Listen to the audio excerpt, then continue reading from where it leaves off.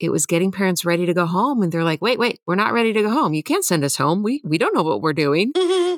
And I'd be like, no, we talked about it. And they're like, we don't remember anything you said. Can you just come home with us, please? And so I thought, well, actually.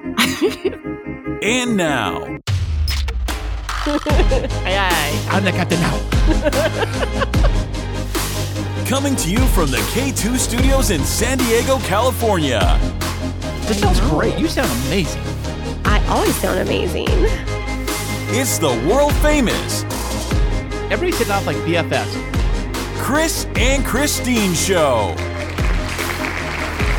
Hey, what's happening? How are you doing today? Thank you so much for listening. And I am Chris. And I'm Christine, and welcome to episode 171 of the Chris and Christine Show. Do. Fantastic. Happy weekend, baby. Yeah, I'm excited to be back here. I know we had another weekend off last weekend. It was just crazy town around here, with kids getting back to school and navigating all kinds of stuff for us. And it's just been, it's been funky. Don't forget the most craziest thing that happened in San Diego, in all of San Diego. Oh, that's why we didn't record. It was because Hurricane Hilary hit us. We will rebuild. We will rebuild this castle. What? Hurricane Hilary did not. I mean, it took off the jacuzzi cover and flew it like 4 feet. Had to pick it up and put it back on. Oh my gosh! I will rebuild. Hashtag Hurricane Hilary devastation. Okay, well, in all seriousness, we navigated around any type of serious ramifications. However, people to our east were not as lucky. There definitely was some significant devastation to the low desert areas, specifically the Coachella Valley, which you may know from the famous Coachella Festival, but there was it was quite a big hit over in that area, so much so to where the governor, the state superintendent of public instruction have been out there. There's been some damage to the schools, but here we were expected to be right in the center of where the eye wall was going to hit. And they said it was going to come right over us too. I know, but I told you the night before, I was like, it may shift. It has hundreds of miles to go. The likelihood of it staying completely on track without adjusting at all is like pretty low. And we never got hit by a hurricane. Hurricanes are things you hear about in Florida, the Gulf of Mexico, where the waters are warmer. The land's it's more humid. It's prime time for hurricanes over there. But when you heard about one here hitting San Diego, you're kind of like scratching your head like, really? But everybody was talking about it. And it was a ghost town everywhere. Everybody was home. Everybody was waiting. We took all of our belongings on the patio and kind of tucked it up close to the house. Nothing was going to fly away. We did all the preparations you possibly could do, other than the fact we did not get any like ice chest full of ice for power outages. That's the thing too. I was really waiting for the power to shut off that day. It just rained and drizzled, and there wasn't a ton of wind. I mean, I was actually outside looking at the basketball hoop, which has the little net hanging down, and it wasn't really blowing much. The palm trees were just sitting still. It was a light breeze. It did blow up a little bit, right? But we had all these plans of things that we were going to do, podcasting and all of that, and then once we heard about the weather, we didn't want to risk recording an episode and then have it all, get deleted or interrupted or we're all afraid the power would shut off like right in the middle of the recording. And then what do? You lost everything or whatever. So that was kind of the thing. So it was really mellow, like non-creative day. Like I didn't work on any projects or anything. Well, we definitely did make it through, and it was an eventfully uneventful weekend last weekend, but now we are back. We are back in business, baby doll. It is the K2 show coming to you live from San Diego, California. They've already heard that. The home of Hurricane Hilary. Can you just be a normal speaker? You know what is so funny? And I've called you out on this before, because when we're having conversations, like when you talk to me, you talk like you just shoot the breeze, whatever. And the minute the microphones go hot, all of a sudden you are extremely articulate. And hello, podcast listeners. This is Chris of the world famous Da da da da da. Thank How about you very just much. be talking normal self? This is how I normally talk. You know that. No. Yes, it is. All right, sure, you can tell yourself that. But with that being said, what's been happening for you this week? Well, I got some fantastic, wonderful news happening to me personally for the podcasting audio industry. You see, What is that? as of this last week, I am officially the CEO of podcasting audio. As opposed to who being the CEO? Hey, babe, you know what it stands for? Or was there a CEO? No, there was no CEO. Maybe something like that. But yeah, so officially, Podcastic Audio, my podcast and now audio production services, is actually now officially a licensed business, and I am officially the CEO of that company.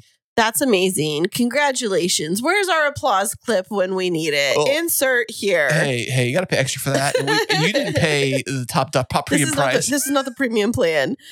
But in all seriousness, it's definitely an exciting time for you where you've gone from this idea of starting a podcast to, you know, having multiple podcasts and now editing and producing other people's podcasts and being a legally formed business entity that has a business license. You even got it in the email. We need to print it out and get a little frame for it. I did print it out, but are they supposed to send me one in the mail too? Or am I supposed to go off this photocopy printed version? No, you just do the printed version. You just print it out and then we can frame it. Oh, I didn't notice it expires end of this year. Yeah, every year you have to renew it. But I thought it expired on the day you got it, like a license. No, it's every calendar year. So it's best to get one in January because you get a full year's worth, or it doesn't matter. Right. I guess it doesn't matter. If you're going to file taxes, it's for whatever year you bought stuff in, whether the license expires. Okay. Yeah, I mean, you'll have to renew in just a few months anyways, but then that'll go for the whole year. Yeah, it's no big deal. I mean, it's just a small dollar amount to give you permission to function, but how does it feel? It feels incredible. I saw that. I was like, wow, holy smokes. This is great. I can physically start writing off everything on my taxes. This is amazing. Oh my gosh. I'm going to write off the bagel I ate. No. I'm going to write off this beer. I'm going to write off. Like you think, well, Chris, how does that relate to your podcast business? Well, if I can't eat my bagel, I can't think. And if I can't drink this, I can't function. So it's all related to doing the job. No, but it does remind me of this clip from one of my favorite shows, Schitt's Creek, where David, he's one of the male characters in the show. He's talking with his dad about his business and he's saying, well, it's a write-off. That's right. Yeah. And his dad's like, what's a write-off? And he's like talking about like face cream and things like that. And he's talking about all of these things that he bought. And he was like, well, it's a write-off and this is a write-off. And his dad says, well, who's going to write it off? And like, because he's asking him, do you even know what a write-off is? And he was like, yes. And then he's like, well, who's going to write it off for you? And then David pauses and he was like, the write-off people. It's totally you right now. It's like, do you even know what you're saying when you say you're going to write it off? You well, goofball? I'm seriously, everything I buy, well, it has to be podcasting related stuff. So it means the microphones. If I buy the new microphones this year, if I buy a new podcasting computer, which I've been looking at for a while, I might hold out until the next one comes out because that's usually what happens. If I get a new phone, maybe write that off too. What else could I possibly like anything that's tech related, I possibly would write off programs, apps, anything like that. But that also begs the question of how are you going to keep yourself organized so you know what your expenses are, Mr. Fly by the seat of my pants. I'm sure there's a cocktail napkin I can write stuff on around here somewhere. I mean, I'm sure Janet, our accountant, she's going to look at us this year and she's going to be like, Chris, what are you doing? Like, what are you sending? I'm what gonna are you bringing I'm gonna go to the office meeting. He says, "What are all of your documents documenting all your expenses for the year?" I'll dig into my pockets and pull out some change, a receipt, a bag of some bubble gum. So I'll dump it on the counter and say, somewhere in that pile there, it's got. It's everything you need to know. We really have an amazing CPA that we work with. So she's somebody that I went to when I moved down here, my finances were a mess post-divorce and trying to figure out how to get back on track and, debts from the divorce and all of those types of things and splitting of assets. And so I did some digging to try and looking through Yelp and finding highly rated CPAs that I met with. Janet, at the time, she was a partner with somebody else. And I met with her and she was just so impressive and helped me come up with a plan to just turn around my financial situation. So I've been working with her, wrapping up 8 years now. And then when you and I got together and we got married and had to file taxes for the first time, you were like, well, let's just go to my guy. And, we just drop off all the papers and then he gets us the stuff. And I was like, no. Everybody's got a guy or a girl in your case. No, I don't go to I told you, I don't go to a tax preparer. I go to a CPA. What's the difference really? Well, a tax preparer is like the people that you can go to TurboTax or whatever those places are, H&R Block. Yeah. And you walk in and they are legally allowed to prepare your taxes for you, but they don't know the intricacies of all of the tax laws and they codes. Should. They work for everything. No, they know how to complete tax filings versus being legally compliant with all new codes. It's like a lawyer versus a paralegal. Yeah. Well, no, even a paralegal it's like a legal secretary versus an attorney. Okay. A legal secretary can take in forms and stamp them, fill them out, and do things like that.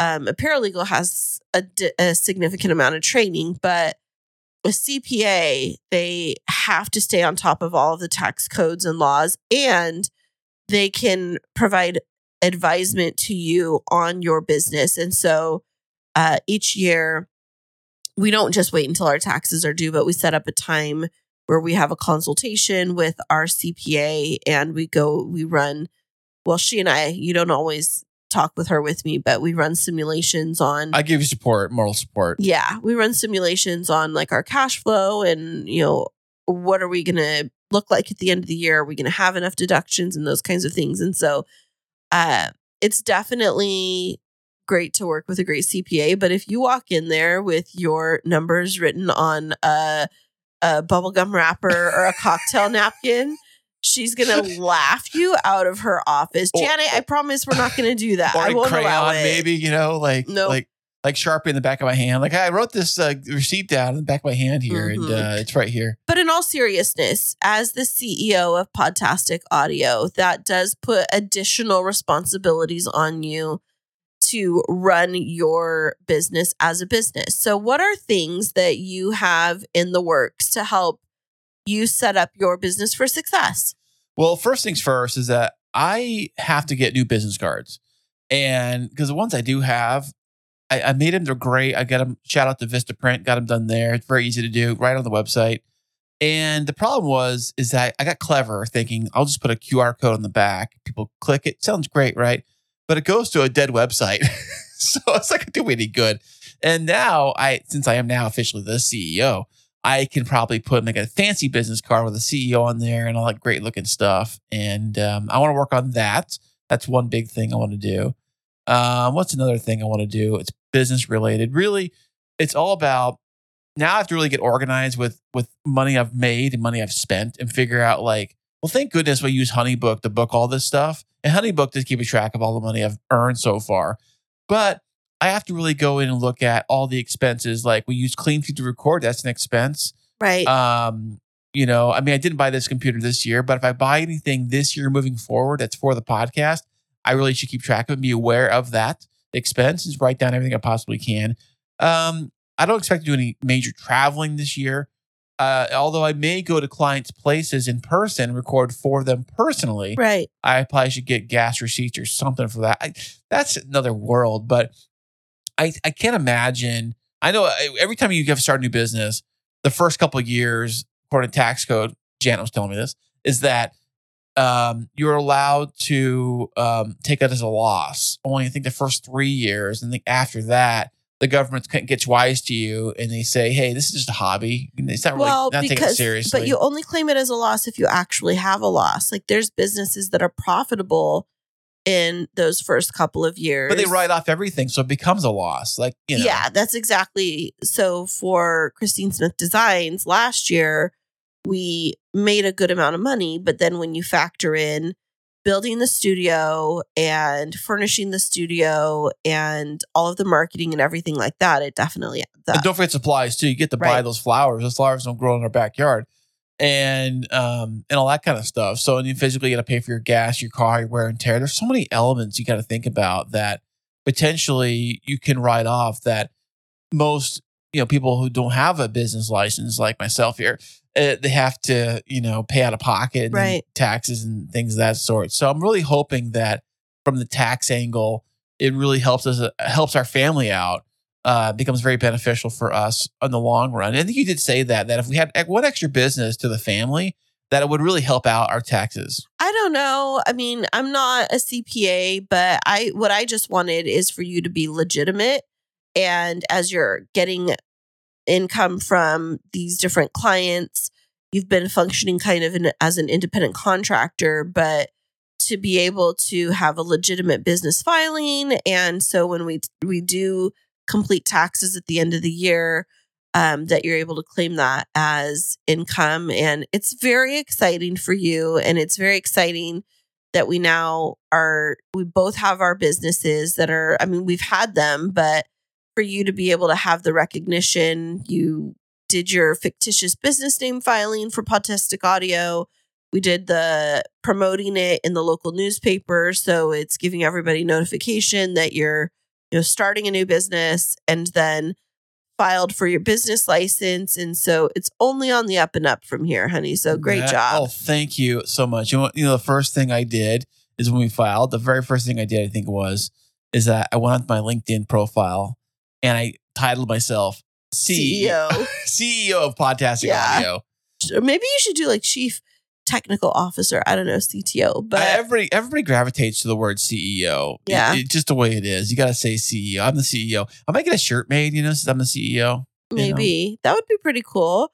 Well, that's exciting stuff that's been happening in your week. I've had a few exciting things happen in my week. Nothing as big as yours, but the first thing is I was able to start.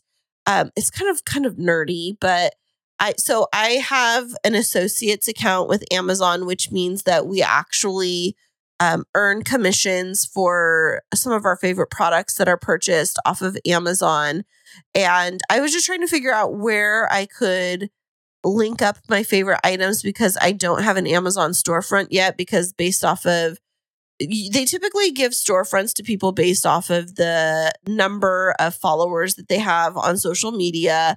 And so I don't have influencer or even micro influencer status. I'm considered a nano influencer. You're basing this on Instagram. Yeah, because that's the real numbers that they look at for influencer status. And so we actually did cross a milestone this week. So I officially have 2,000 followers on Instagram. What? Check that out. Yeah. And so I went from nano to micro influencer this week, which is exciting. I didn't know they even had levels like that. Yeah. Before anything like nano is like under 2,000, and then micro influencer is like 2 to 5 or 2 to 75. And then influencer status is when you get up to 10,000. Is that for all platforms? Just Instagram? Just Instagram. I keep saying it's just Instagram. Well, I didn't know if those benchmarks kind of could relate to different platforms. That's all. No, I'm talking about Instagram specifically. And so influencer status off of Instagram is what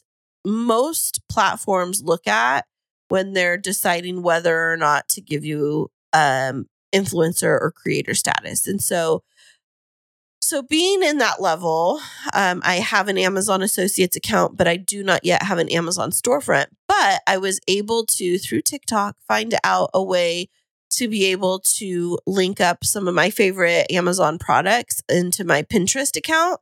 And so I was having a lot of fun last weekend during the storm, being able to create these different lists of different types of products that I think are helpful for couples, especially when they're looking for specific like wedding themes and things like that, and up and coming floral designers, because I get asked a lot through DMs, like when I'm doing videos of my florals, like, oh, where did you get those floral snips? Or I really love that pop-up trash can. Where can I get it?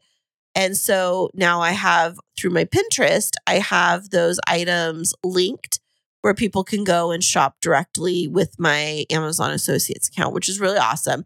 And then the other thing is that I was selected as an ambassador for a company called Azazi. So Azazi is one of the top places right now for women to purchase bridesmaids dresses.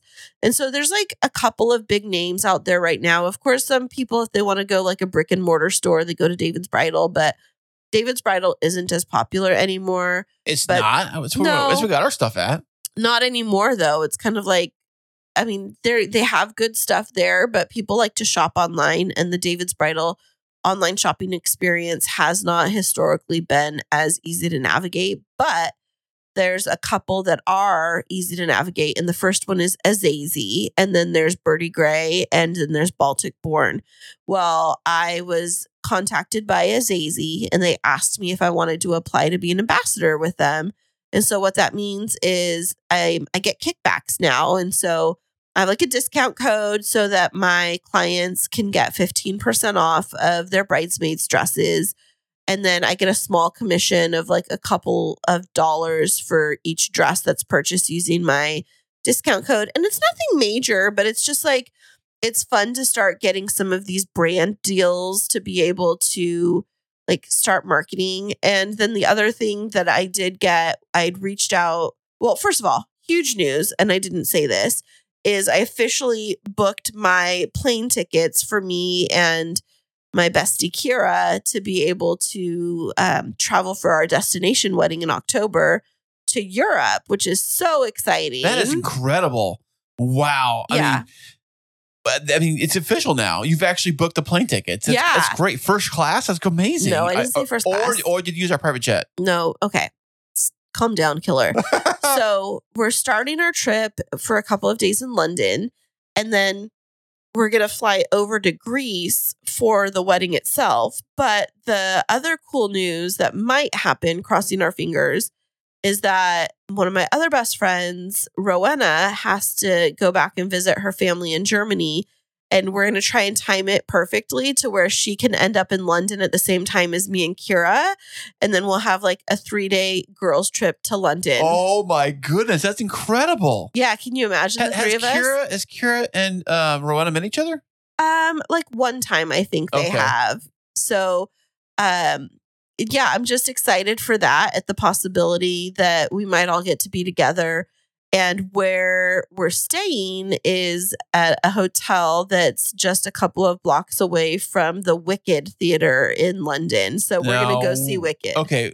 Now, is this where Wicked was originally created, or is it just where they play it there? No, but it's like, so the West End Theater District in London is like Broadway in New York. And so they have famous Broadway shows that are there in residence. It's like the European experience. So if you're wanting to like go see a quote unquote Broadway show at its theater, like its permanent place, then you go to the West End Theater District. And so we're going to be staying near there. Very excited. We're staying with a hotel chain that I've stayed with previously, and I recommend a lot of my clients to. This is not sponsored, but it's the RIU hotel brand. And I really like them. But the other exciting news... there's more. Yeah. The other exciting news is that because I did refer so many of my...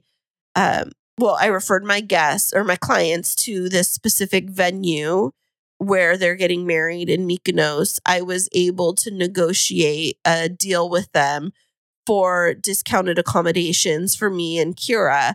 And so this is like I put a whole proposal together and everything for them to like give me this specific rate that I was looking for, and they went for it. And so what I'm getting is it's an upgraded room. So all of the guests, no matter what, get a sea view room because the resort overlooks it's called Elia Beach in Mykonos, and it's opposite on the island of Mykonos from Mykonos town, but it overlooks the sea. And the upgraded room that we got means that we have a private balcony with a jacuzzi right outside of our door. Holy crap. Just for the two of us. That's like those Instagram videos I see with it. Is it the one where like you open up the doors and it's like these doors open up and the pool is like halfway in the room and halfway out the balcony? Not that serious. I mean, I was trying for that room because they have that one? They have certain rooms that have infinity pools right outside of the door. Yeah, that's the one. Yeah, we didn't get that. We are getting a jacuzzi room where we're just going to be able, I mean, it's going to be a lot of work, but at the end of the afternoon to be able to like hang out with my best friend, grab a glass of champagne, hop into the hot tub and just sip and relax in Greece. That's great. Right? Yeah. So I negotiated a really good rate with them and I'm excited about that. And so it's just been a lot of fun stuff related to the business lately and like trying to grow the business and build brand partnerships and sponsorships and things like that. Because all of that stuff is just so fun. It is very fun. That's the fun part of it all. The hard part is paying for all the stuff and then, or going between clients and they're paying you and you're navigating this and that or trying to get new clients. Always fun. Yeah. Actually not that fun, but yes, it is. Well, it's fun for me. I think I kind of look at it almost like a game of like trying to challenge myself to see, am I going to be able to book this? And, how am I going to connect with them so that they understand that I'm really invested in their vision? And then, a year later, you're in this spot where you're just on the countdown to like less than 50 days of going to Europe. Wow, that's incredible. Yeah. Now, major question. Are you taking one of my GoPros with you to do some video vlogging or anything like stuff? No, I'm going to take my great brand new phone and we're purchasing some, sounds so cheesy, but disposable cameras because I know you're giving me that weird look. Why? Because film photos are all the rage in the wedding industry. And so I'm going to take some photos on film and then scan them in so that I can use them as part of, it's like high quality scan them in. You're looking at me weird. Just trust. That's going to be like, no, just great. Trust. It is going to look that great. It's going to look grainy and textured and filmy, which is all the rage. You can do that with all kinds of filters and your phone can do that. Nope. And not catch the movement like a regular one. All right. So when Christine puts together her scrapbook, it's going to be on photo scrapbook on photos only on real old fashioned Kodak disposable cameras. Have at it, babe. Make sure you do not, when you take a picture, don't do the mistake of putting your finger in the lens because I've done that many times on those cameras. But that's a whole vibe. I mean, it's the vibe. not putting your finger on it, but like having something in the field of vision, like a flower or like a veil that you're looking through. You totally like last year's or 1980 mistakes on film have now become a trend. Like, well, you are a trendsetter. You are an influencer. You are a micro miniature mini bun influencer. Thank you. I thought you were going to call me a Cinnabon influencer. Oh, that too. I think I'm the Cinnabon influencer. I guess so. Hey, speaking of influencers, our little Mason has his own YouTube channel. He's on his way to 1,000 subscribers. That's crazy. We have a little goal set for him, and he's creating all these videos and.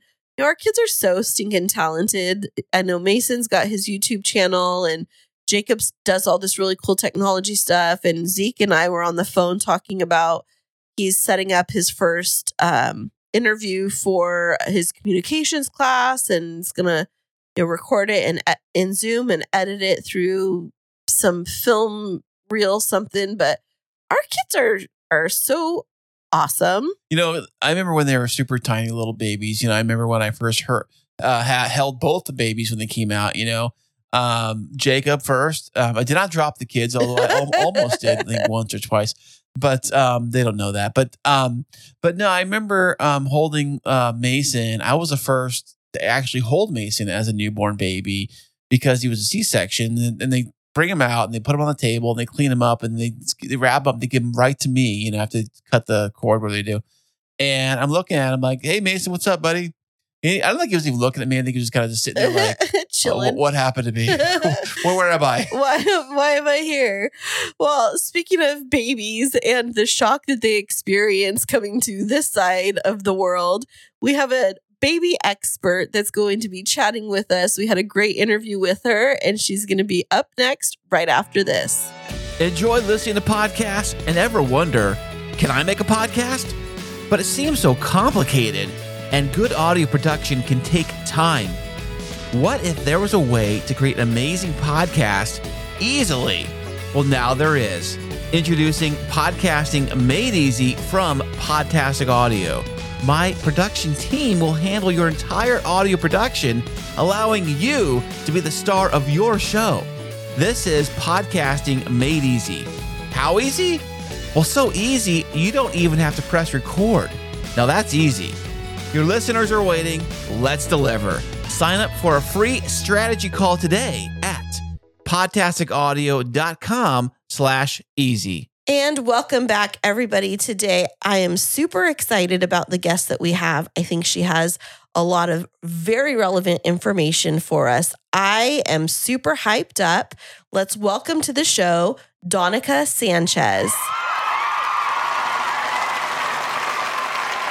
Thank you guys for having me. I'm super hyped up to be here. Hey, Danika, how you doing? Wait, so where in the world are you joining us from? I am joining you from, we'll call it Ventura, California. So just north of Los Angeles on the coast. Nice. My grandparents lived in that general vicinity in the Ojai area. So I think that's not super far from you. Ojai is just a little inland from where I am. Ojai is beautiful. And you know, when I grew up, I thought that Oxnard was like almost like in Palm Springs area. It took until I moved to Southern California to realize that you're like on the beach.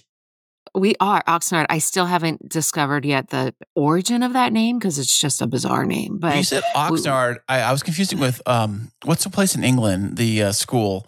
Oxford. Oxford. That's what it is. Yeah. I was like, wow, that's pretty far.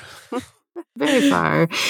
Yeah, no, we're right on the beach here. So I'm a beach girl. I need my ocean water and nice salty air. Yeah, Oxnard doesn't seem like a beach town kind of name. You would think it'd be like Newport Beach or Ventura Beach, but Oceanside, yeah. Yeah, I know. Maybe it was famous for oxen. Yeah, like I said, once I find out, I'll let you guys know. That sounds great. I'm super curious. Well, thank you for being a Southern California gal and joining us here on the show today.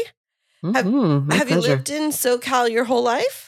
Born and raised. Yeah. Nice. Yeah, me too. Christine's, mid-state. Would you call it? Mid-state. Middle state, right? I'm a transplant from Central California. That's Central California. Yeah. Okay. You're close. You're still a California girl. Absolutely. yes. Okay. That's where I'm from. No, because we say Fresno.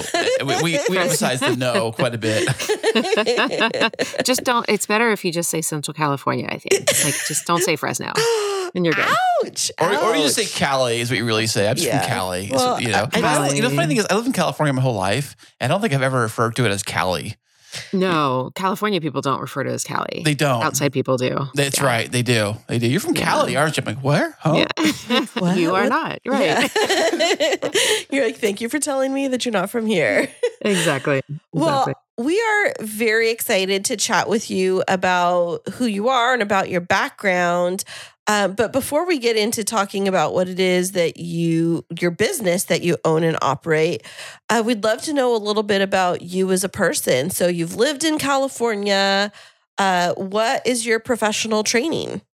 Ooh, I, for the longest time, called myself a jack of all trades, master of none. I have done a little bit of everything. I've done marketing, I've done financial advising, I've done administrative assistant, to kind of doing whatever I could to help with the finances of the household, but still stay home with the kids if I could. So it wasn't until my youngest was in high school that I sat down and said, okay, my turn. What do I really want to do? And nursing, I actually sat down and made a list of all the qualities I wanted in a job. Like, I want to wear comfy clothes. I want to work with babies. I want to help people. I want a flexible schedule. And I don't want to go to school for 10 more years. So nursing kind of fit all those things, and went back to school when I was 40 and got my nursing degree and graduated when I was 45. Wow. Look at that. That's super interesting. Now, when I think of a job that would allow me to be in comfy clothes and I would say relax a little bit. Nursing's not the thing that comes top of mind. I've watched Grey's Anatomy. No, I've seen them. They wear pajamas all day. I've seen those. They're called scrubs. The scrubs are coming. Now, relax, in my defense, relax was not on my list. It probably should have been, but that word was not. I didn't clarify. No, I really love critical thinking. I love problem solving. I love helping people. And nursing really hits all those, and really scrubs are pretty comfy. So, well, it is. Nursing is definitely a difficult job and requires a lot of your brain. So you said you wanted to work with babies. Is that the area you decided to specialize in? It is. So I actually went to nursing school specifically to become a NICU nurse. NICU is the neonatal intensive care unit. So that's basically the preemies, all the ones that are born earlier than they should be, go to the NICU. And that's what they put in that little special box, right? I've seen that box. They put them in a special box. Now, the box called an isolette. It's called isolette? Yes. Now, how does that box work? Does it keep it like a certain temperature, oxygen? How does that thing work? I was curious about that little box. Yes. So it's temperature regulation. And then we can also kind of control humidity a little bit. So the smaller and earlier the baby is, the less their skin is ready to work like our skin does. So the tinies, the ones that are born at, let's say, 26 weeks or before that, need some humidity to help keep their skin intact. So those boxes can help with temperature and humidity. Oxygen is separate, and that needs to be done through little masks, or little nasal cannulas and things like that. So in working with the neonatal intensive care unit, do you have to get a special type of nursing certification for that? Or is it just like all nurses graduate ready to go into that area? I will tell you that all nurses graduate ready to go into no area. Like teaching. Okay. Yeah, that's exactly. We learn the basics of everything, but you really don't learn what you need to know until you get into the unit that you're going to be working. So there was not a special certification that was required, but not all hospitals will allow new grads into their NICUs. I found one that did. And so I learned through training with experienced nurses. I did some reading on my own. I tried to take some extracurricular courses to help me. Since then, I have taken, it's called the RNC. I should have looked it up before I came on, Registered Nursing Certification or something like that. And I got my specialty degree in the NICU. So I've since then acquired some extra stuff, but it's not required right off the bat. So my background, my mom she's now a family nurse practitioner, but she became an RN when she went back to school when I was 8. So it sounds like kind of a similar journey to yours, where I was the youngest of my siblings. And so when she got hired, her first nursing job was as an ICU nurse, and she had something called a preceptor. Is that like you were talking about? Is that like somebody that helps train you in what to do in the unit? Yes, that's exactly what that is. So preceptor is an experienced nurse that has been on that unit for a long time, and they kind of mentor you basically, or teach you what you need to learn. So they're kind of like the senior lead person of the crew. Kind of helps out the new people. It could be. Yeah, they could. They are one more senior nurse, not in age, but in experience. Yes. Yeah. So the equivalent, I think, for people in education would be like when you graduate and you're a baby new teacher, you get a master teacher to do your student teaching with for a set amount of time. Is it that same concept? It's similar to that. Yes. Similar to that. Yeah. It seems like that would be something super important to have, especially if you come into an area that seems so specialized, like working with teeny tiny babies. Because I've seen, my sister was a NICU nurse, and she would show us not pictures, but like tell us stories of babies that are, barely like 25 weeks, 26 weeks. It's like they're, a pound or two. Like, how do you even get a vain to get an IV into teeny tiny babies like that. Yeah, it's pretty crazy. And unfortunately, there's no good way to train on that other than to just do it many times. So this is where having a good preceptor comes in. Obviously, they can show you and talk you through doing it many times, but really you just kind of have to do it. I do want to throw something out there. There are NICUs out there that have formal training programs that they put their new grads through. That is not just a preceptorship, but is classroom time and all kinds of other things. But not all NICUs have that. So the one that I started in did not have that. I wish I had gone through that. I think those are amazing, but not every hospital can afford them or has them. So it's on the job training. It's on the job. IV starts and all the things. Yeah, all the things. So, Danika, one of the things I've been very fascinated with over the last couple of years is, there's a lot of reality TV and there's lots of shows and conversations about for people going through lots of fertility treatments. And it seems to me, maybe it's just because I'm on social media a lot, it seems to me that there's a lot of babies being born way early. And I don't know if it's because of medical advancement where they're able to actually be born instead of, losing a pregnancy. But what is the youngest baby that you've ever cared for in a NICU setting?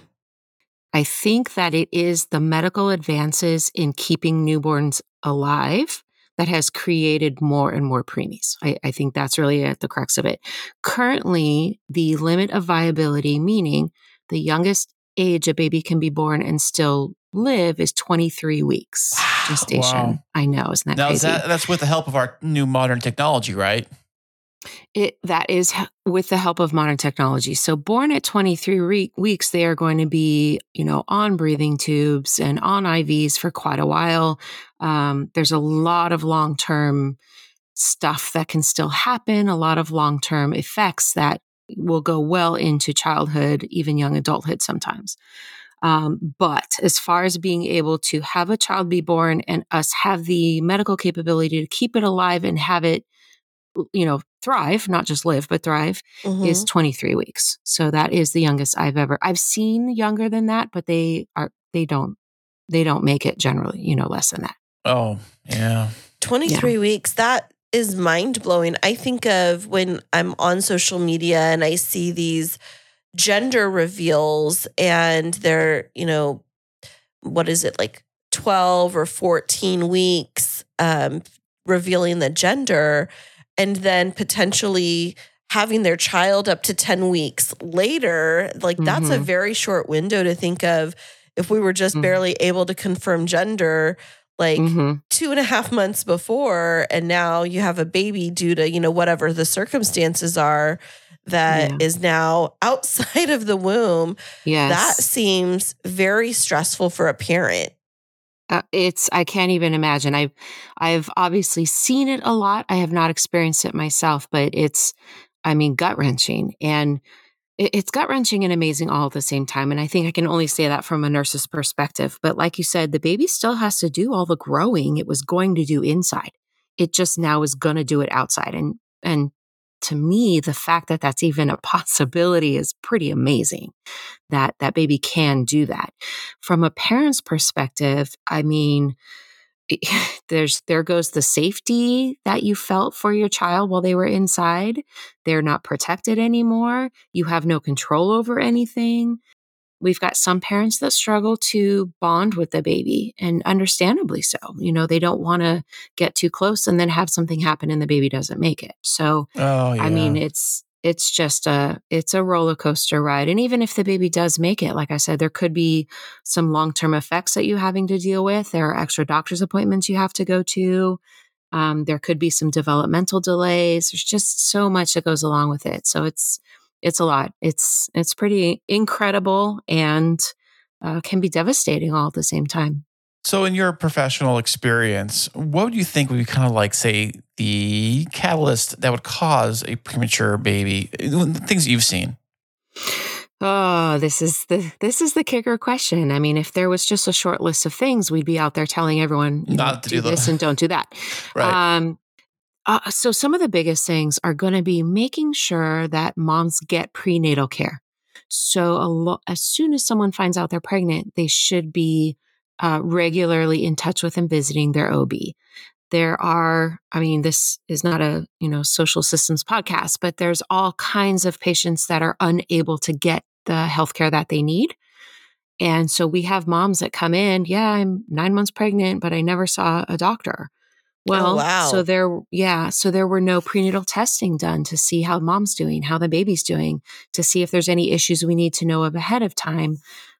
And that can be hard too. If you go 9 months, you think everything's cool, and then the baby comes out and has to go to the NICU. That's hard also.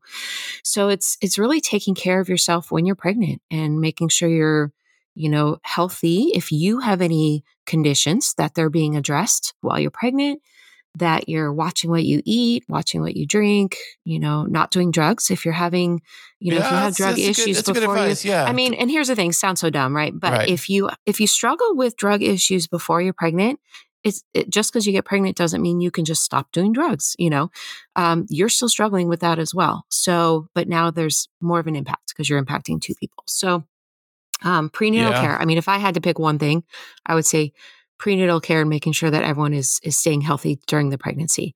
I'm going to throw out there that during COVID, we saw some wonky things. And the unit I was in never had a baby born COVID positive, which I found very interesting. Wow.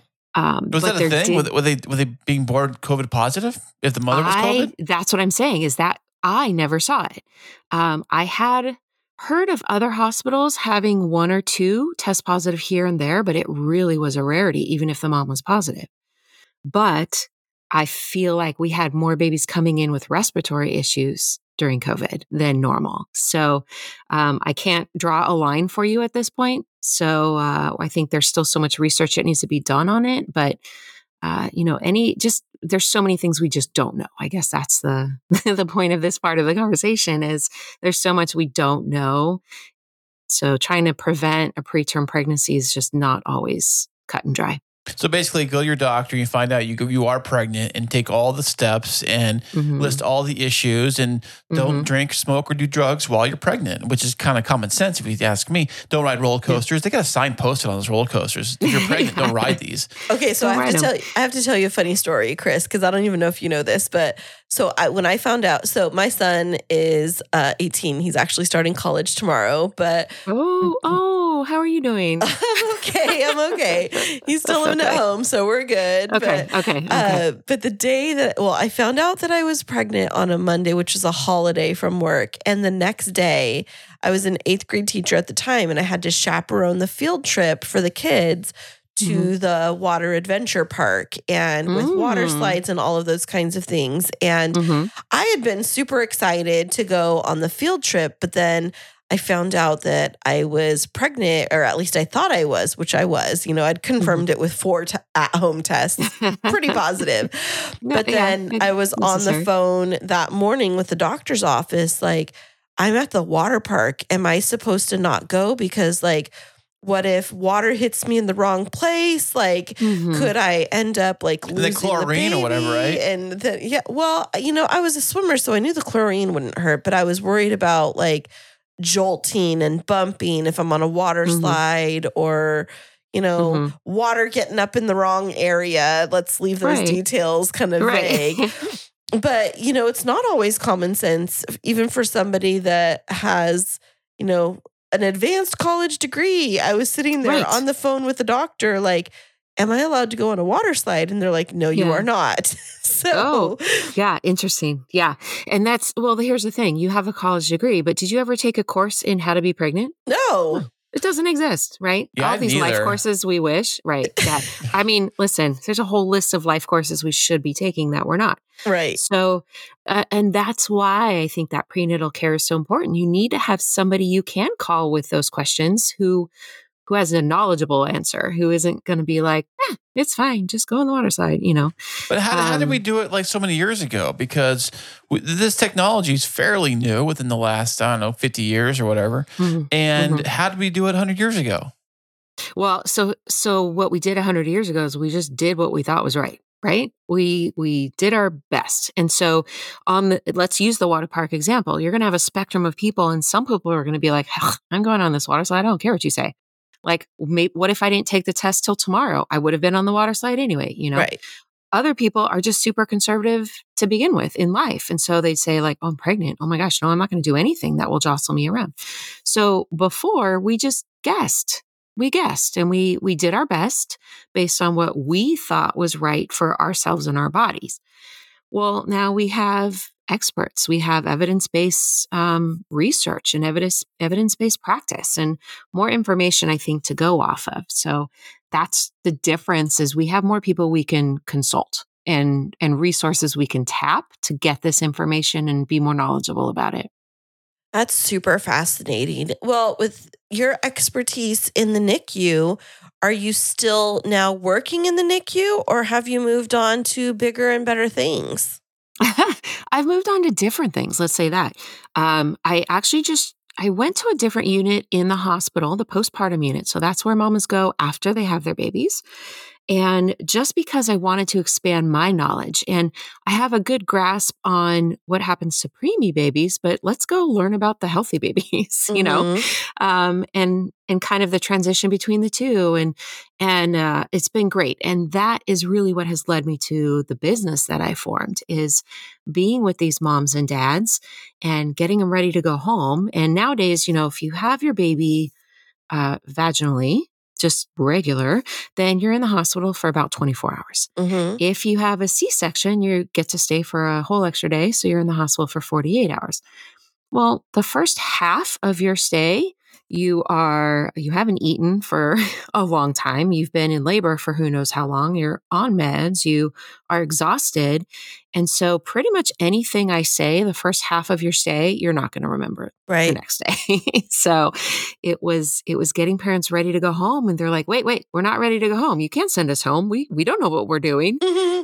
And I'd be like, no, we talked about it. And they're like, we don't remember anything you said. Can you just come home with us, please? And so I thought, well, actually, maybe, but not in the form of being a hospital nurse. So that's where this business was born is realizing that, and actually back to the information we have, in some ways, there's too much information, right? I mean, oh yeah, was it WebMD? Is your friend? Google everything. WebMD, Google MD, all the people on TikTok that are all of a sudden baby whisperers and baby experts, and so you need someone you trust, whether it's your doctor, whether it's a neighbor, it's a parent, it's a nurse who can kind of help you sift through that information and really help you apply what you need to know for your family that's going to fit for you. And, getting your parenting feet going and your confidence building. That sounds amazing. I would have loved to have that after I had my son 18 years ago, because, once you go home, you're like, well, what do I do with this little tiny human and how do I keep them alive? I know they eat, sleep, and poop. But what happens when I don't know why they're crying? Or, what if I have a colicky baby or have a baby that had an extended NICU stay? What do I do now? And, there's so many people that I see on, like celebrities and social media that they talk about like their night nannies or night nurses. So what's the difference between what you do and this like quote unquote night nanny, night nurse mentality? So the first thing I want to address is the term night nurse. Night nanny and night nurse essentially are the same thing for the most part. The terms are used interchangeably, and it really is for somebody who's coming into your home and basically takes care of the baby for you during the night so you can sleep. Now, what I do and what my employees do, we are certified registered nurses, all of us. So when you hear the term night nurse, don't assume that person is a registered nurse. It's just a term for it. It came from wet nurse, which was back in the day, like all the way back to old Romeo England and Juliet. where they would hire people to breastfeed the babies for them. because breastfeeding was kind of a lowly thing that you didn't want to do, especially if you were a queen. You didn't breastfeed. It's not what you did. So you hire someone to do it for you? Yep. Wow. Yep. You hire someone to do it for you. And those people were called wet nurses. So hence the name wet, I guess. Yeah. Yeah, exactly. So I think night nurse came from that as well. You'd hire someone to come in, take care of your baby overnight. Well, when you were only breastfeeding, that person would also have to be a wet nurse. So, so now it kind of, the term never went away, but today there is registered nurses, which is different. So I just want to clarify between those two. So what we do is we're not nannies. We are not here to come in and just take care of your child for you, because number one, you're not learning anything that way. Mm-hmm. And number two, a lot of people can't afford that. They can't afford to have someone come live with them for, months at a time.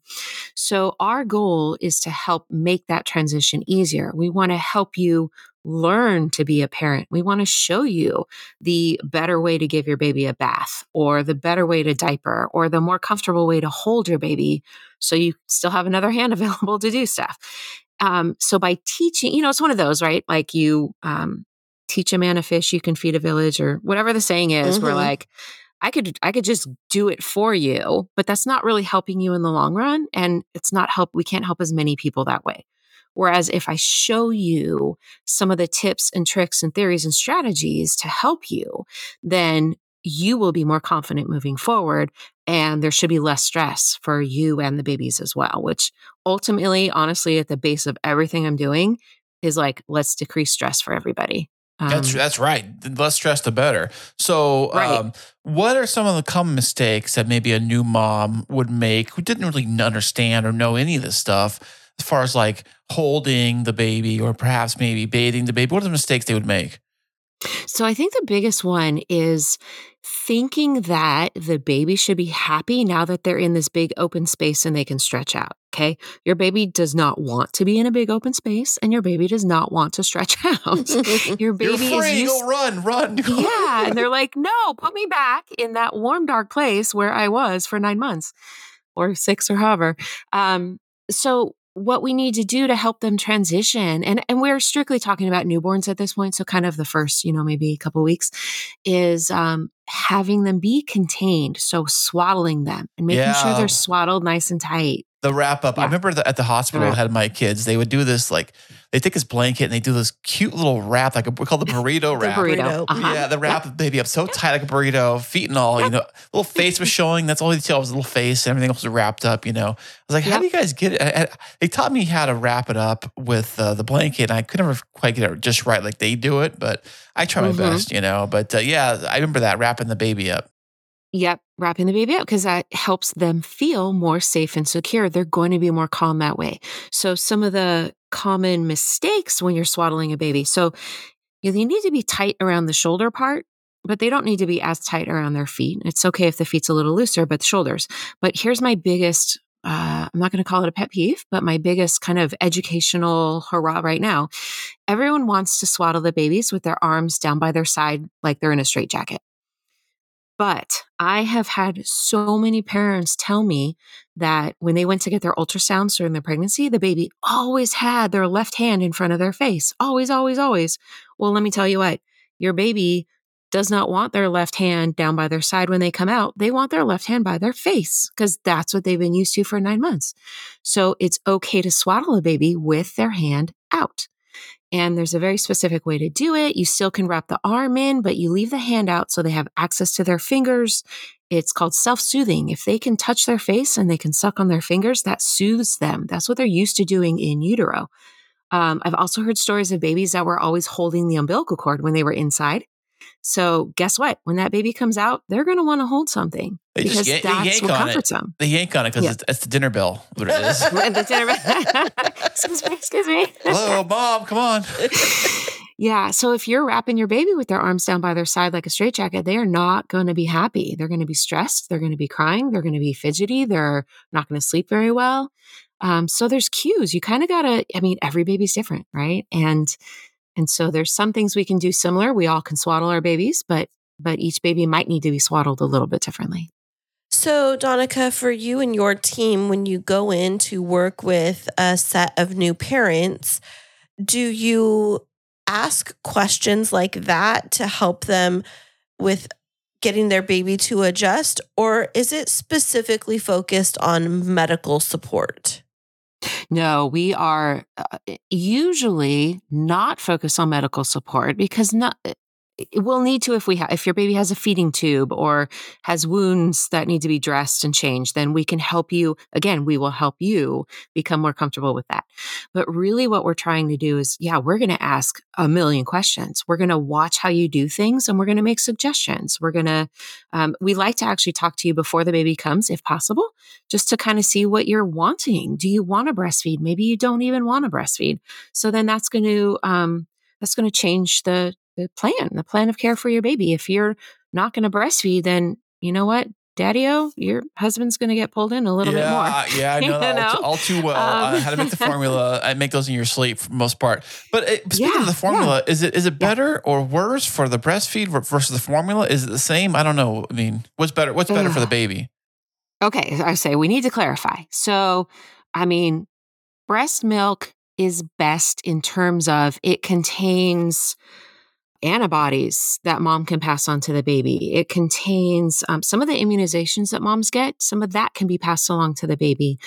The babies and moms also have this amazing synergy where when the baby breastfeeds, the baby's saliva actually is sending signals to the mom's body to tell the body what the baby needs. So if the baby actually needs a little more fat right now, then the body's going to start to produce milk that's a little more fatty. What? Check that out. It's like a drive-through at McDonald's. It's like it's crazy. So in that sense, I mean, breastfeeding is best in that sense. Now, I want to be very careful here. There are some moms or parents that struggle with breastfeeding. Breastfeeding is not easy. Christine, I don't know if you breastfed, but I did. Yes. It is hard. It is hard. And I tell all my mamas, listen, TV lied to you and TV makes it look so easy and it is not easy. So there are some moms that are so stressed out by breastfeeding or it is so painful that they are miserable.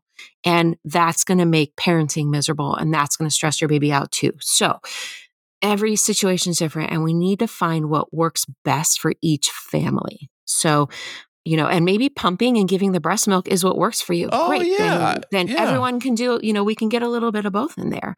But I don't want anyone to feel like a failure if they're using formula. It's as good as we can get right now outside of breast milk, and everyone's just doing the best we can.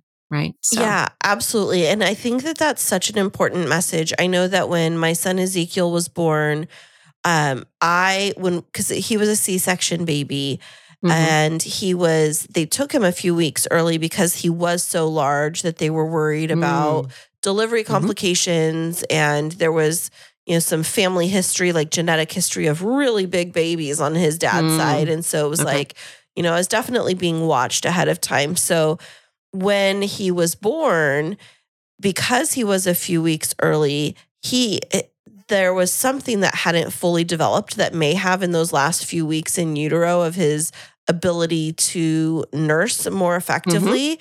And I remember the lactation consultants coming in and having to make appointments to pack him up and go over to the hospital, to the lactation center where they would weigh him before I nursed.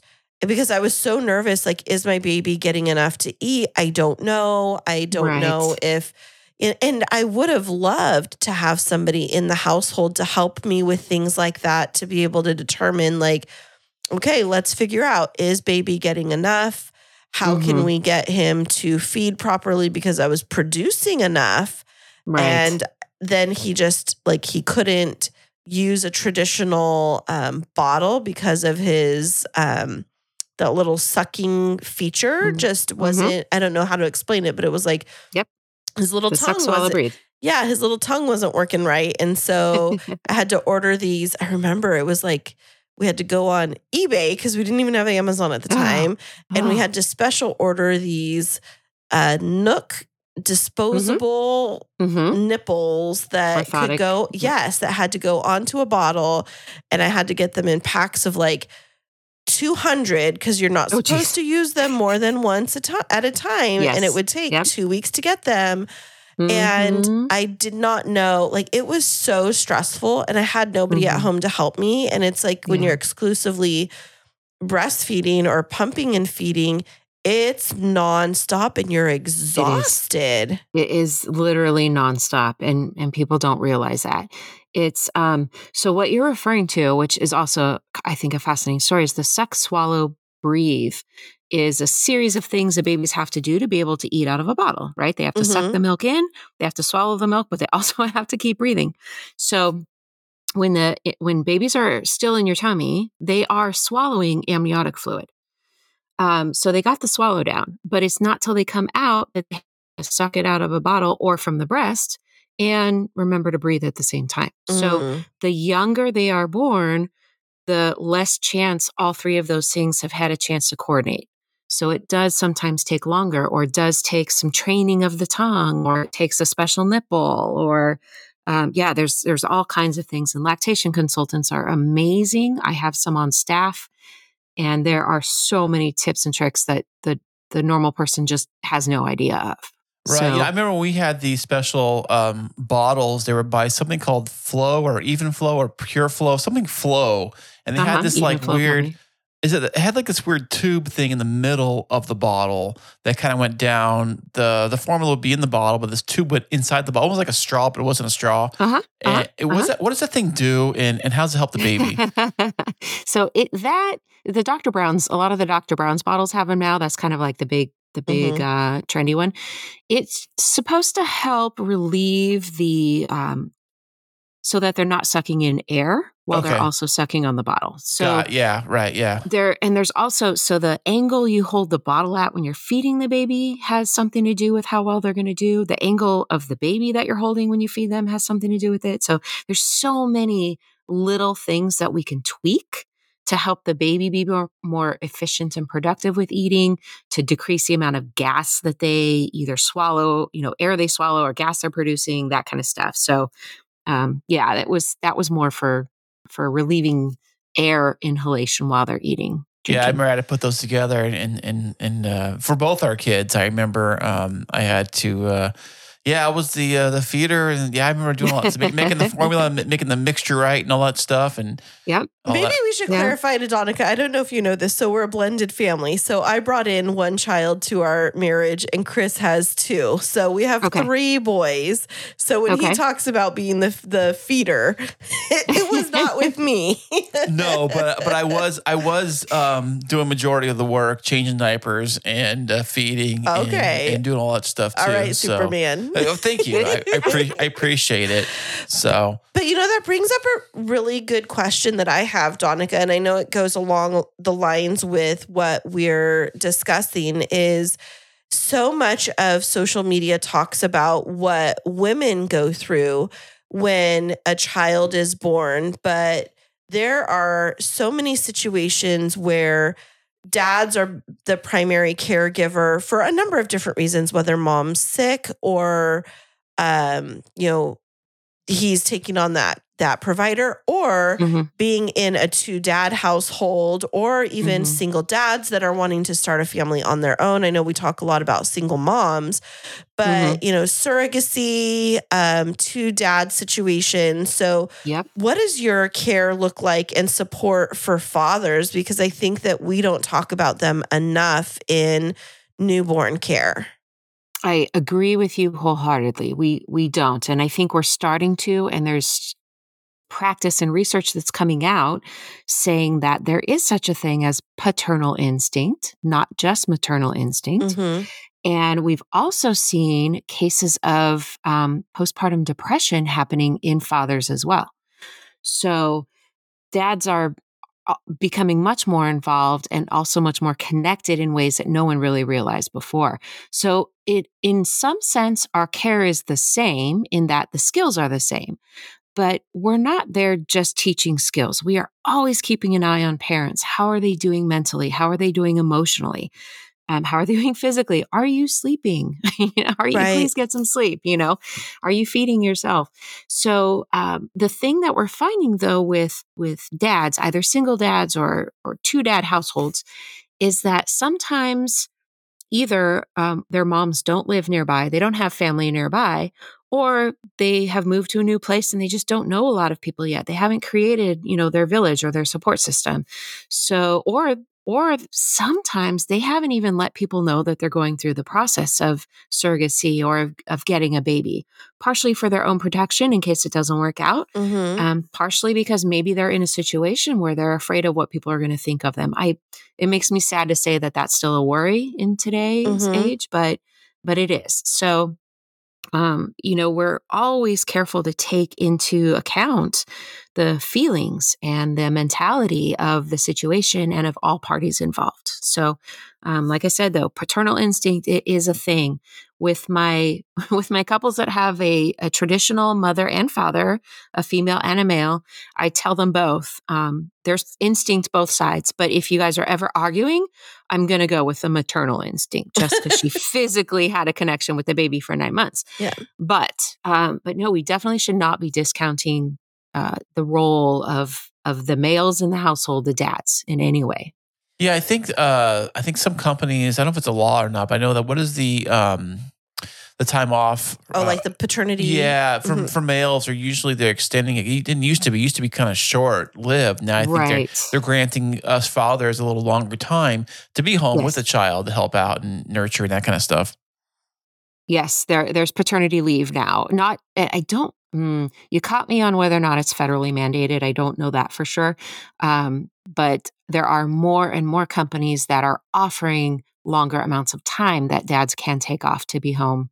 Or not even just, we'll just say dads. Doesn't matter what kind of a couple you're a part of. But to let the non-delivery person have some time off to be with the family, which is amazing. It's great to see.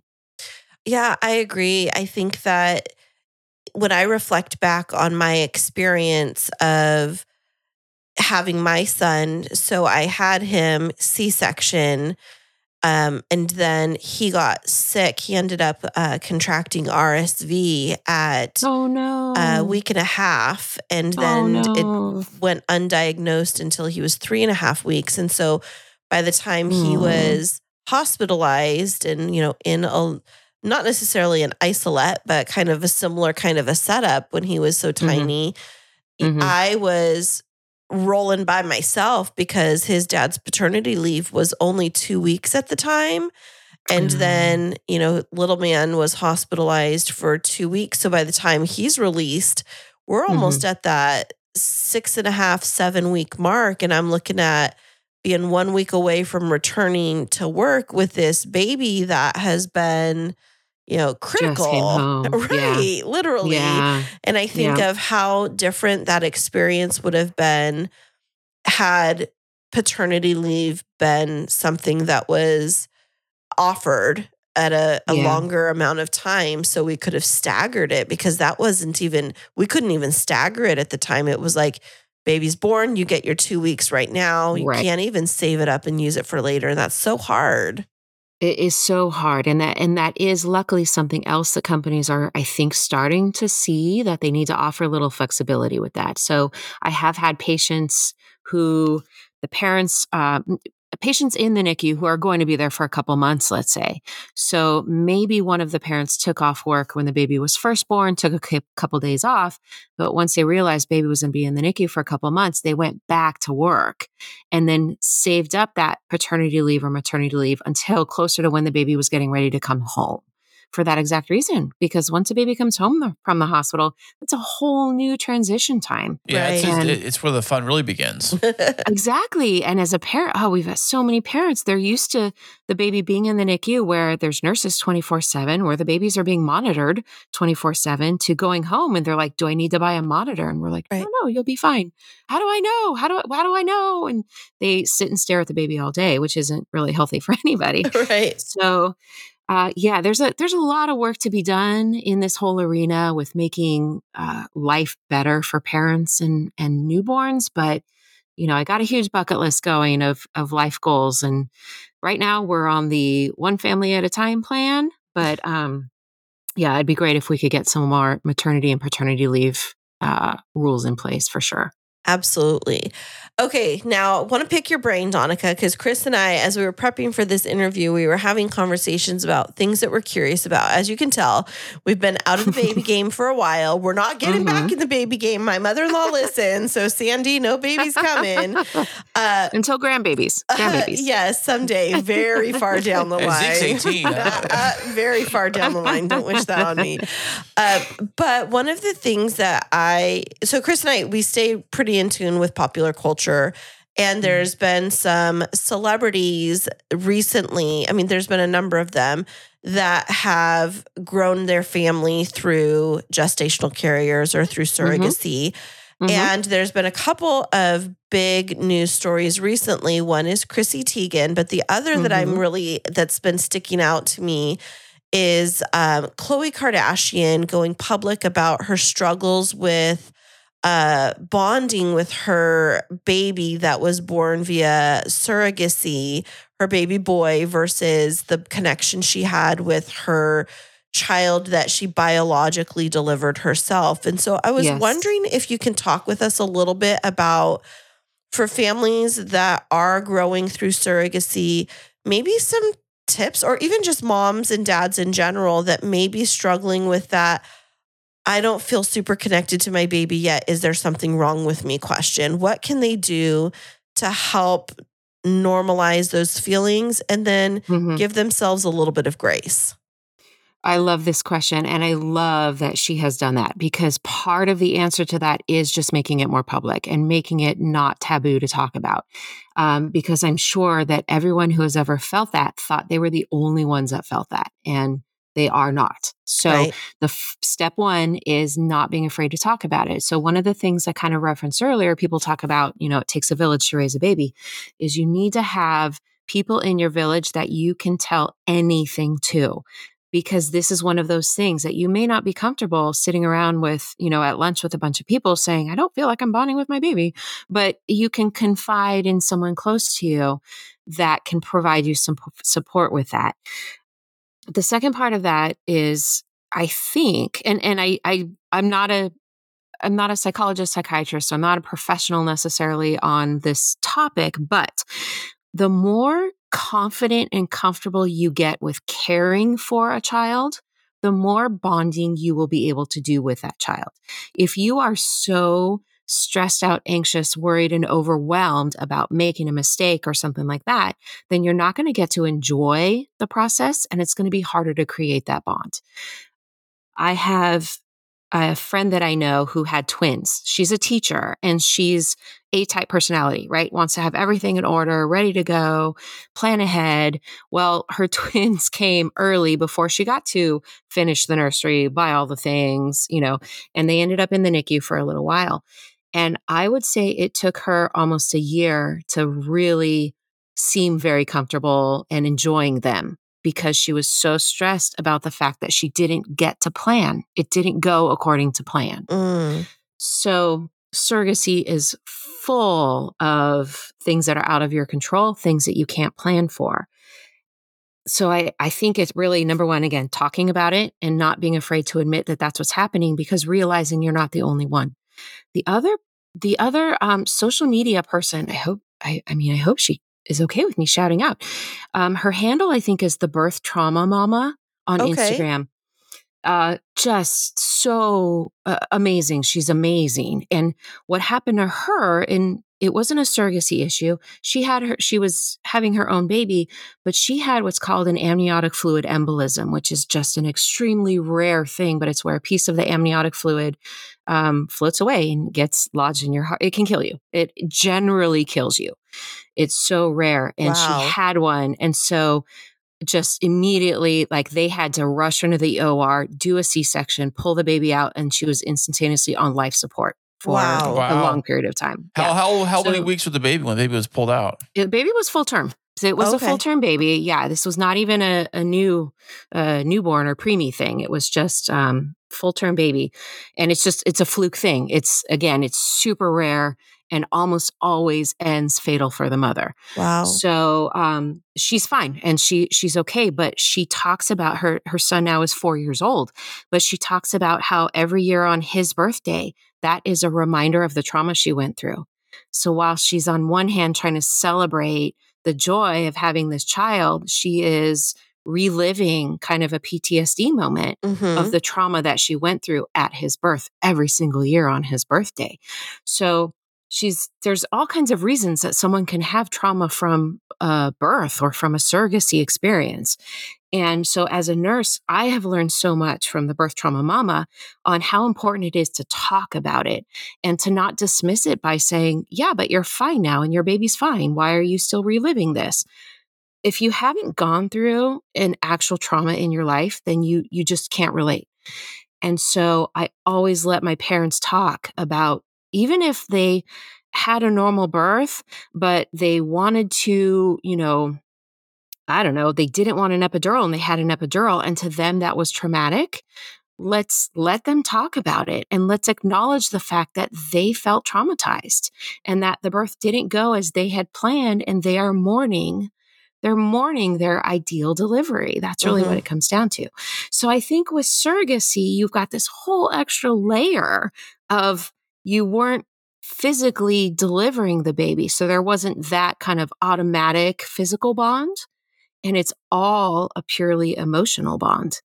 So trying to reduce the stress as much as you can, and anxiety and worry, and being involved as you can and as hands-on in a stress-free way, I think is one of the ways that you can help build a bond with the baby. Now, I'm also keeping an eye on this story, and I can't wait to hear more and learn more as she reveals more on advice that she has for other people, because surrogacy is gaining ground. It's a lot more popular now than it used to be. So there's going to be a lot more issues and events surrounding it that we really haven't been aware of before too. Well, the thing that I did appreciate about the story when she did talk about it was that she being Khloe Kardashian talked about how she brought this up to her mom, and she said, she felt like a horrible mother, even vocalizing that it was harder for her to connect with her son.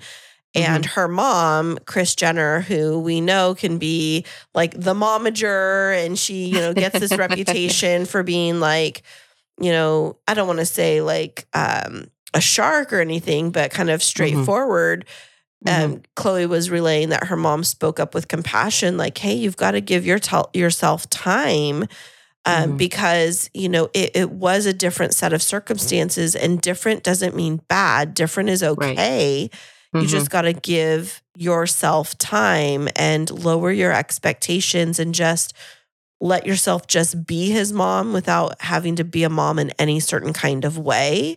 Because I think that society really does, for both parents, set these expectations that the minute that your baby is born and handed over to you, whether that was, your biological child physically delivered and you're holding them now, or biologically yours and you're being handed them from a gestational carrier or surrogate, there's this Disney-esque kind of mentality around, I think, childbirth, where it's, now that your baby's here, it should be like, the birds are chirping. It's like the Lion King. The being a Lion King, hold the baby up, and everyone celebrates and bows down, and it's all good. And then you go on to your magical happily ever after. And for so many families, that's not the story. Right. Because it's a living, breathing human with real needs. Yes. And we are living, breathing human beings coming in with our own baggage and our own stuff to start out with. So, and that's, I think, another reason where our company is beneficial is that I'm so glad that Kris Jenner was, sympathetic and empathetic towards her, but not all parents are going to be, so sometimes maybe it is better to talk to someone that is outside of your family. That's why I say, we never know what anyone's situation is, but we can come from a place of wanting to listen and be sympathetic and empathetic. We've dealt with so many parents in so many different situations that, in a sense, we have kind of some more training and some more experience with that. And maybe it would be easier to talk to someone that you don't know, in your immediate circle of friends or family about these things. And hopefully it won't be so shameful, because it shouldn't be. But absolutely, society just loves to paint pictures of Disney movies. I mean, Right. we all want a Disney movie for our life, of course, but I mean, also Disney movies also have a horrible component to them, all of them, right? The Lion King is only great at the end because Simba overcame his father dying. Right. So, I think when we all are reviewing our own stories, and we kind of tend to focus on the awful stuff sometimes, or we focus on all the great and forget all the awful, but life is a balance of both. And so we're all out here just doing our best, right?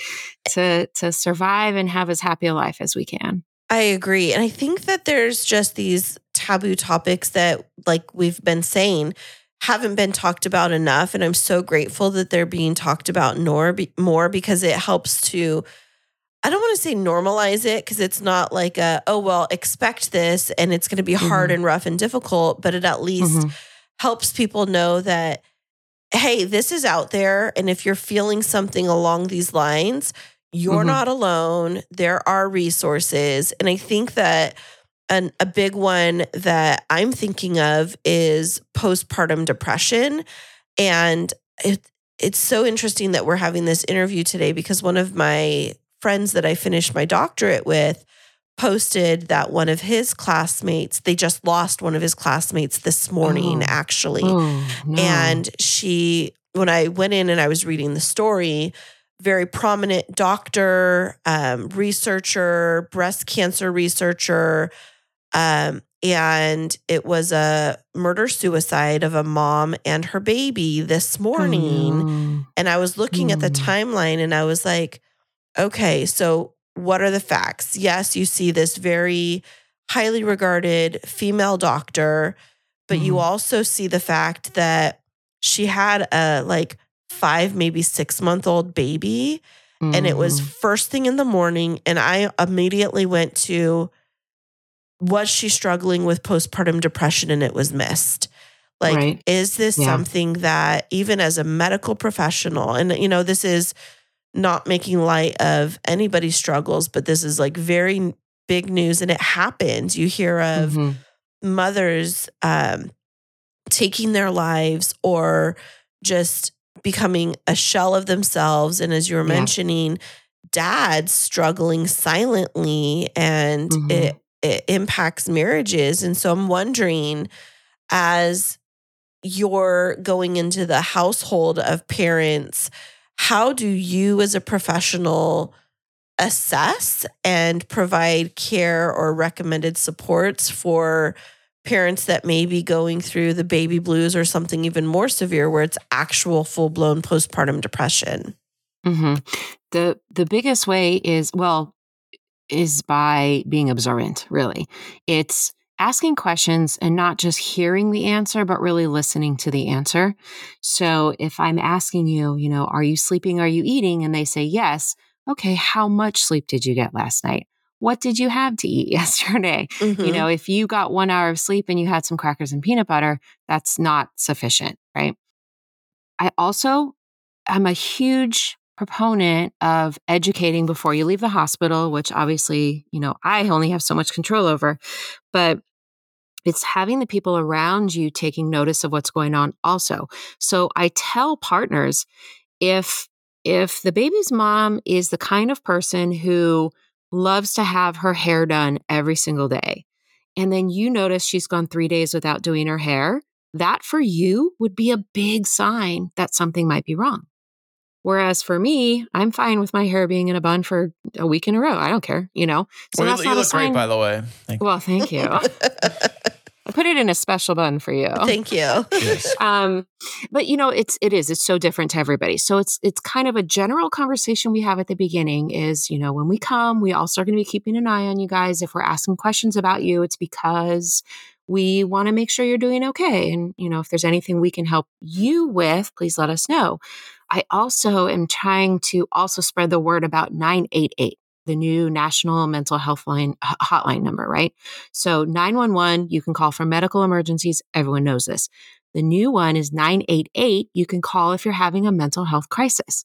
So I tell my moms or anyone who's feeling like they're having some postpartum depression, but if you are at home alone with your kiddos and you either are having thoughts of harming yourself or your kiddos, or you are just feeling so overwhelmed that you can't do anything, call 988. Just do it. And someone will help you in some way. So this is also something that I think more OBs need to be on top of. I think some do a really great job and a lot of them are missing signs. So I also had a friend who told me after about a year that she had postpartum depression. Now, every time I saw her, I didn't get to see her as much as I wanted, but every time I saw her, she seemed good. She answered my questions, appropriately. But she told me later that she really struggled with it. And her doctor was a little dismissive, which just crushes me. And she's like, I thought I was the only one and I thought something was wrong with me. But since she has spoken up more about it, talked to more people about it, that's how she was able to identify it. And she's like, and now I know for next time, what to look for. The problem is some of the signs of postpartum depression are things like fatigue, not sleeping well, which are also symptoms of having a newborn. So stuff can sneak up on you. You're like, am I tired because I have a newborn who isn't sleeping? Or am I tired because I'm getting postpartum depression? Right. So it really is important to, again, find someone you trust, whether it's in your circle or outside your circle of people, that you can really, truly be honest with about what's going on in your life so that they can help you reach out for help if necessary. That's super helpful. And Danika, as you've been talking, I feel that there's so many people that can benefit from your expertise, but it leads me and Chris to this very important question is about your services and the services of your company, because yes, they sound amazing, but most of our listeners, I'm not trying to make a generalization because there may be some out there. Most of them aren't millionaires and they don't have their entourage of personal nannies and things like that. They're basically not the Kardashians, you're saying. Maybe not. You should have told me this before. We could have saved a whole hour. No, I'm joking. This service sounds so amazing. And also, our listeners could be like, well, this is so outside of my reach. And so questions that Chris and I had as we were looking through your website before is, how does a typical middle-class, middle-income family afford something like this? And are there options for financial assistance? Like, can health savings accounts help pay for this? So talk to us about how this works. Okay, so there were a couple different ways you can do it, but typically we charge an hourly fee is kind of the basis of it. What we like to do is after you get home from the hospital, you spend the first night by yourself with your family to create a little, bonding time. Then we can come in the next day for maybe just a couple of hours. We'll see how things are going. We'll go over whatever needs to be done. If your baby needs a bath, let's do a bath together. Whatever questions you have, we'll go through it. Then we like to come back kind of no more than maybe 2 hours at a time for a couple days in a row. The reason being because then we can leave you to practice the things we just talked about, see how things are going. The next day we can address any questions or issues that you have. So currently it is not covered. This service is not covered by health insurance. There are some health insurance plans that offer something similar where someone can come check up on you at home, but they vary wildly. I don't know the details of them because I don't think there's a whole lot of them out there. It is on our list. Again, that bucket list I told you of life goals is to have this become a more common service that is covered by your insurance. So at this time, it is not covered by insurance. This means you will have to pay for it.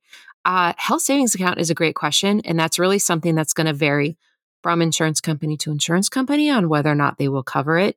But we're definitely willing to try that route if possible. For financial aid options, there's an organization called Men Having Babies that helps men have babies via surrogacy. And we are one of the providers there that offers some free services to people who qualify. Also some discounted services. So if you are in that situation, go check out Men Having Babies. That's something that we could always work on.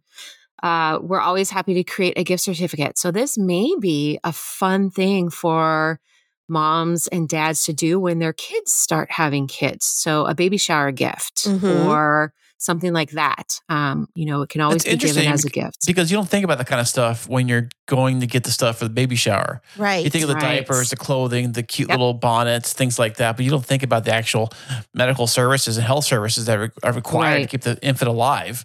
And new parents that are preparing and nesting don't always think about that. But for families, I mentioned before we got started, I'm a wedding planner, and there are a lot of my couples who are very excited to start expanding their family. And it's like they were able to save up and fund their beautiful wedding. But what does it actually take to prepare for expanding your family beyond a crib or a bassinet and bottles if you're putting away a little bit of money every week over that course of the 24 to 30 to 40 weeks that your child is in gestation, then you could have a little nest egg to be able to set aside for services such as this to help preserve your sanity and help you feel a little better supported.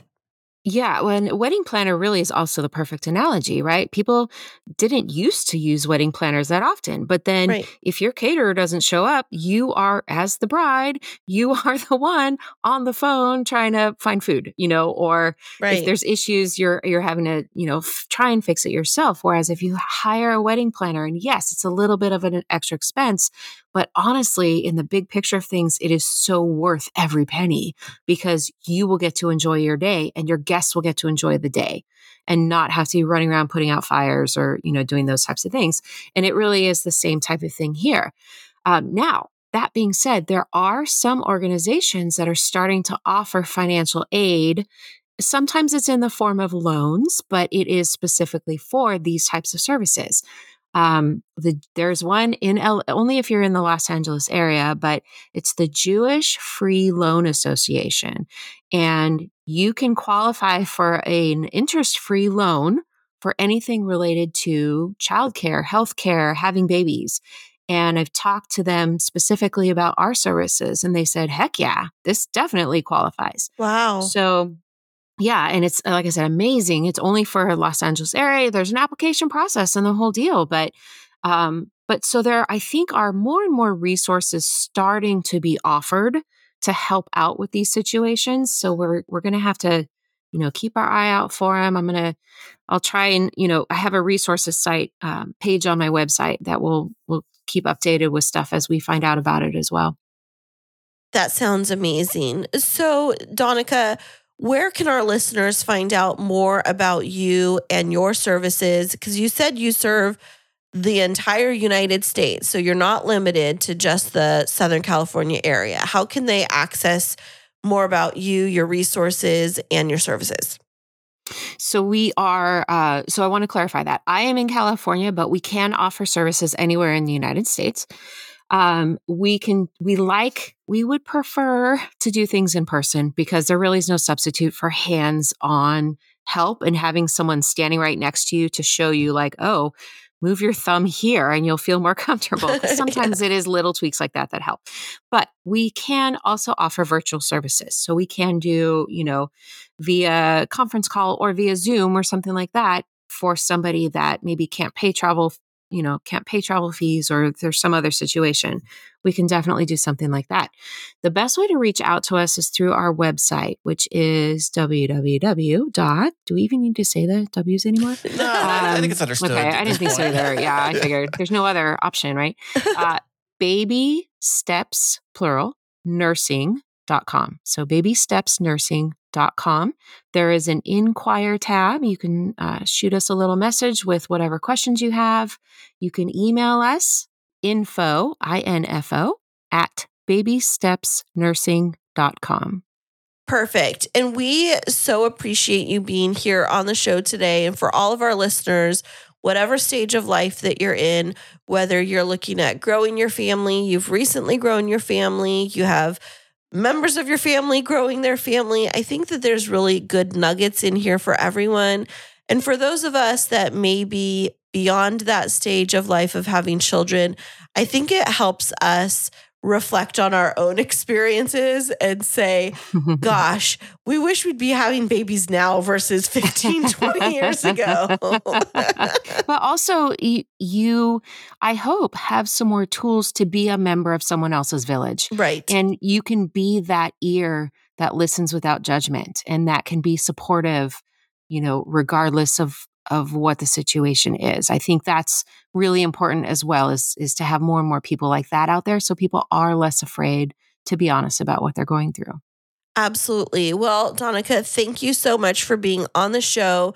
We wish you all of the best of luck, and good luck to you holding and kissing and snuggling all those sweet little babies. That's my favorite part. That's my favorite part. Thank you guys so much for having me. This has been really wonderful. I've enjoyed talking to you guys. Thank you. Are you in the middle of wedding planning and feeling overwhelmed? There's no need to fret, my friend. Christine Smith Designs is here to rescue you. Offering wedding planning, coordination, and wedding floral design services, let us help relieve your stress and make your wedding day dreams a reality.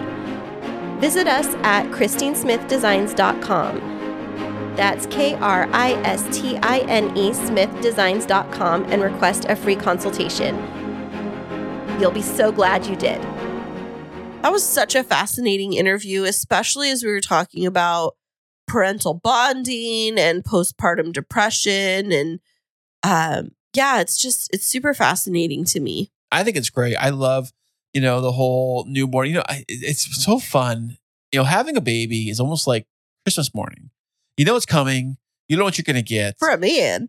And you it's like, yes, it's like the excitement of Christmas morning mixed in with like the pain of like root canal. And but not for you.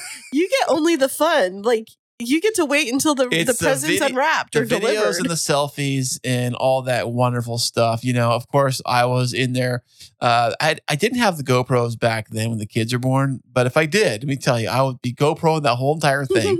No, I took some phone video and some old video. I think when Jacob was born, I had a crappy old iPhone first edition, which took okay pictures or whatever, but didn't take any video really. They had like this old video. It was like a video cam that was the size of a phone, but all shot was video. It had a memory card built into it, or built-in memory. Oh, I remember those. Was it like the one that looked kind of like long and skinny, almost like a Nokia phone? Right. It had like one button to record and like a few basic features. And I have one of them still up in my drawer upstairs, and it has the USB, like the little thumb drive looking thing that you click a button and it comes out so you can plug it into your computer. Correct. The Mundo. Yeah. So I had one of those, and that's what I used to actually film, Jacob when he was newborn and all that stuff and everything. But, that's kind of where I got my taste of playing around with video. Now, funny thing I think about, that video of Jacob I made when for his birth, I got really artsy fartsy when I created it and stuff too. And it was the first time I actually made any kind of video on a computer ever. Was Jacob's birth, playing around with stuff and adding music for the first time and splicing pictures with video and doing the transitioning and on my earlier computers. So it's a little grainy and it's a little blocky, the video quality is, but that's kind of where I fell in love with making videos and stuff. And of course, having a baby too is always a fun part of that experience. But now they're older, it's looking back on the fun stuff. I should look at that again. Yeah, it's interesting you bring that up. I was watching an Instagram reel a little bit ago today, and there's an influencer I follow, and she just had her 5th baby, but she had this kind of time lapse of what their night looks like, what their nighttime routine is, and the feeding schedule and the nursing schedule, like when she's having to pump, when the baby's not feeding, and then diaper changes and things like this. And I was just looking at how little sleep new moms get.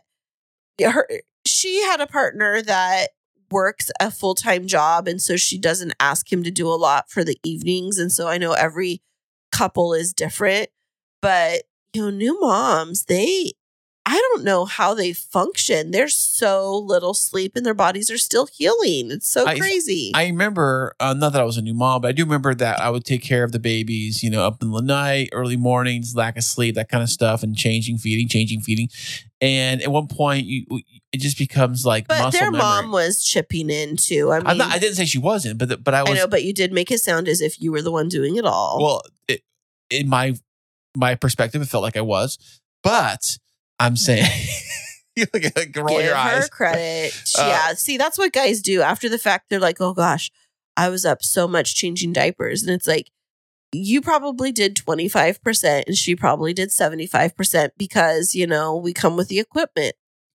And guys come with 2 hands and legs and be able to take care of the babies. And they fake puke when they have to change diapers. Oh, I took care of many diapers in my day. Yeah. Let me tell you, I took care of them, and I mean, I remember when I was feeding the baby, whichever baby it was, and you're super tired, you're just exhausted, you're literally just sitting there passing out, and then you're holding the baby, his head in the right position, and you're getting the bottle and keeping it up in the right position and all that. There was a funny video I saw of a girl, it was like at a restaurant or something like that, and she's like feeding her baby, she's holding, but like putting the bottle in the baby's ear or something like that. And the baby's face, his eyes wide open. Like, what are you doing? And she's like talking to her friends, like, I don't know.